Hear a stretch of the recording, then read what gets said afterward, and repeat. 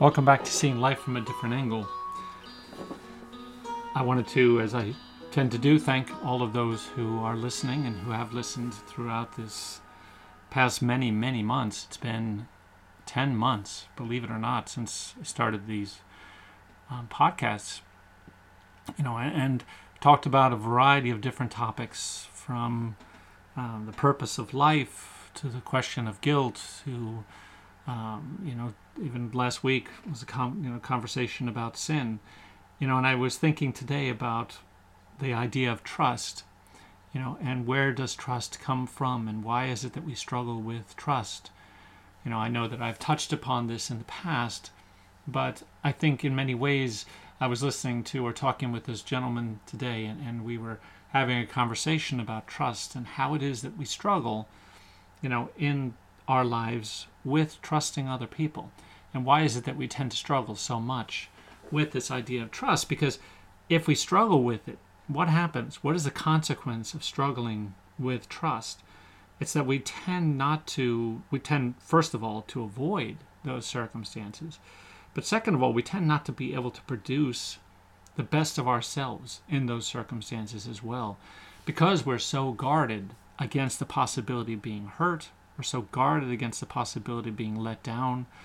We're so guarded all the time. And I think that that's one of the things that we have to recognize, is that there are deeper roots for this. There are deeper psychological roots that come, and not just because, someone let me down, therefore I no longer trust, though I will not deny that those events and experiences occur.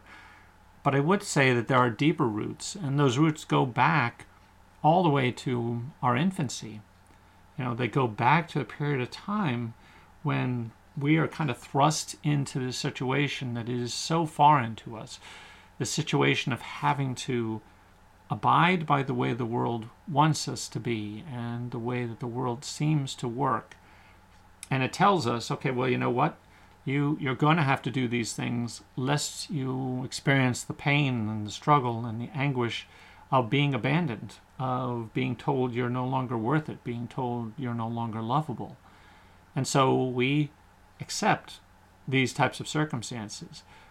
What I'm referring to specifically is this, is that, we've talked before about the idea of a wide open reality, a place where in that space we feel loved and we feel connected with God, and if we're blessed enough and it lasts long enough, we'll feel a sense of connection with the external world as well, meaning our relationship at that early age with our mothers or our primary caregiver.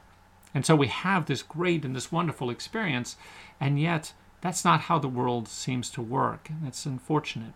We shift away from the beauty of that light into a measure of darkness. It can be shadowy, it can be, some moderate level of darkness, or it can be very deeply dark. But one way or another, shifting out of that space, we experience for the first time in our lives a sense of abandonment, a sense of even destruction, a destruction of the world within which we were used to, a destruction of the sense that everything is okay and that I am loved and that I am connected. And we shift into this space where we come to realize, unless I do what it is I'm told, or I act in ways that I am expected to act, I will suffer the negative consequences of that. I will suffer, and therefore I will be afraid of suffering. Because really, ultimately, unless you are masochist, you do not wish to suffer, and therefore, that pain that we experience is not something, at a psychological level, is not something we want to keep experiencing. No one wants to be told, if you don't do what I tell you to do, I'm going to punish you. Or if you don't do what I tell you to do, I'm going to, at some level or another, tell you that you're no longer lovable to me. And I think as a byproduct of that fear, we stop trusting. We stop trusting to some degree at that stage. We stop trusting to a great degree when we're pulled away from that wide open reality. And we trust less and less as time goes on, as more the world proves to us that it is unknowable and it is doubtable. We're all individuals who are constantly engaging and interacting with others. You're in the work environment, you're in a family environment, you're in a friend environment, you're at a concert, whatever the case might be, you're doing these things, or at church, you're doing these things and engaging with other people. And yet each one of these individuals has their own perception of how they believe the world should be.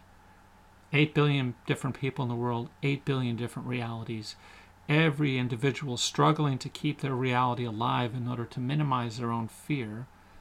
What ends up happening is you, as the individual, may struggle with the notion of how can I trust anybody at this particular point in my life or ever, because everybody expects something from me. I'm going to be disappointing to some people. They're going to be disappointing to me. And so as a byproduct, I just tend to avoid. I'll stay to my own. I'll keep to my own. But what good does that do? In its own fascinating sort of way, we're imprisoning ourselves. We're bringing ourselves into a deeper place of darkness by not trusting other people.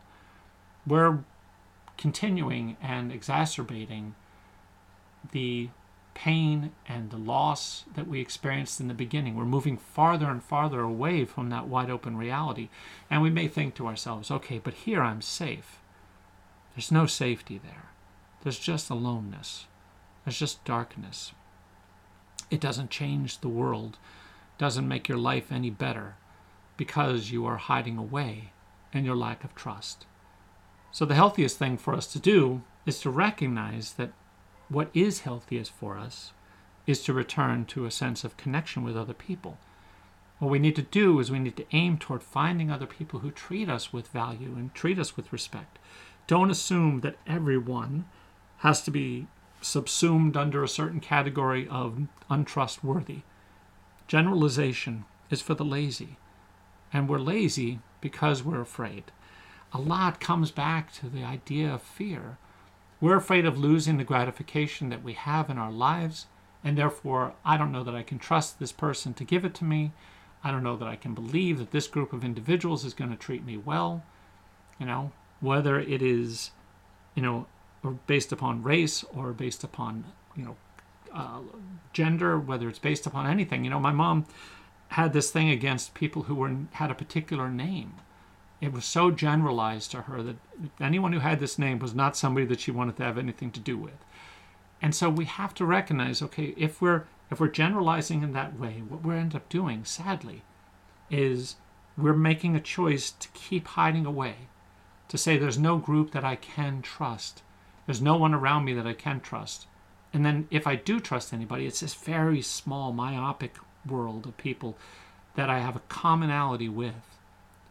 But those commonalities will eventually fade, like we talked about last week and the week before. Eventually that common ground that you have will not be enough.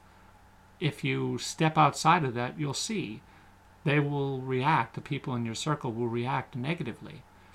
So, if you have this group of individuals, for instance, who say to each other, okay, we're just not going to date anybody. We're just going to stay single for the rest of our lives. So let's just plan on meeting every day or 2 or 3, once a week, whatever the case might be, so we can get together and hang out with each other. And that goes well, as long as everybody agrees. But then somebody in the group finds themselves attracted to someone and they start dating that person. What ends up happening is the group rebels against them. And now, because of that circumstance, the individual becomes afraid they're going to lose their group. And so they have to make a choice. Do I stay with the person I'm started to engage with, or do I go back to what it is I'm familiar with because it's a common ground? Trust involves a willingness in our hearts to open ourselves up, despite our fears, to the possibility that other people can be there for us. Will everybody be? No. It's sad to say that too many people live in the dark.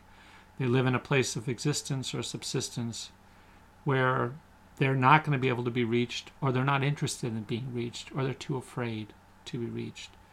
But it doesn't necessarily mean that we shouldn't strive to get back to that wide open reality where connection matters, where love matters, where relationships matter. So if I can give you one bit of guidance, it would be this. Look around you.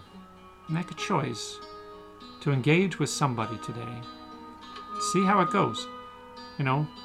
See if there's a world that you can engage in that isn't so common, and see if this person is not someone who will let you be yourself with them as well. Be well.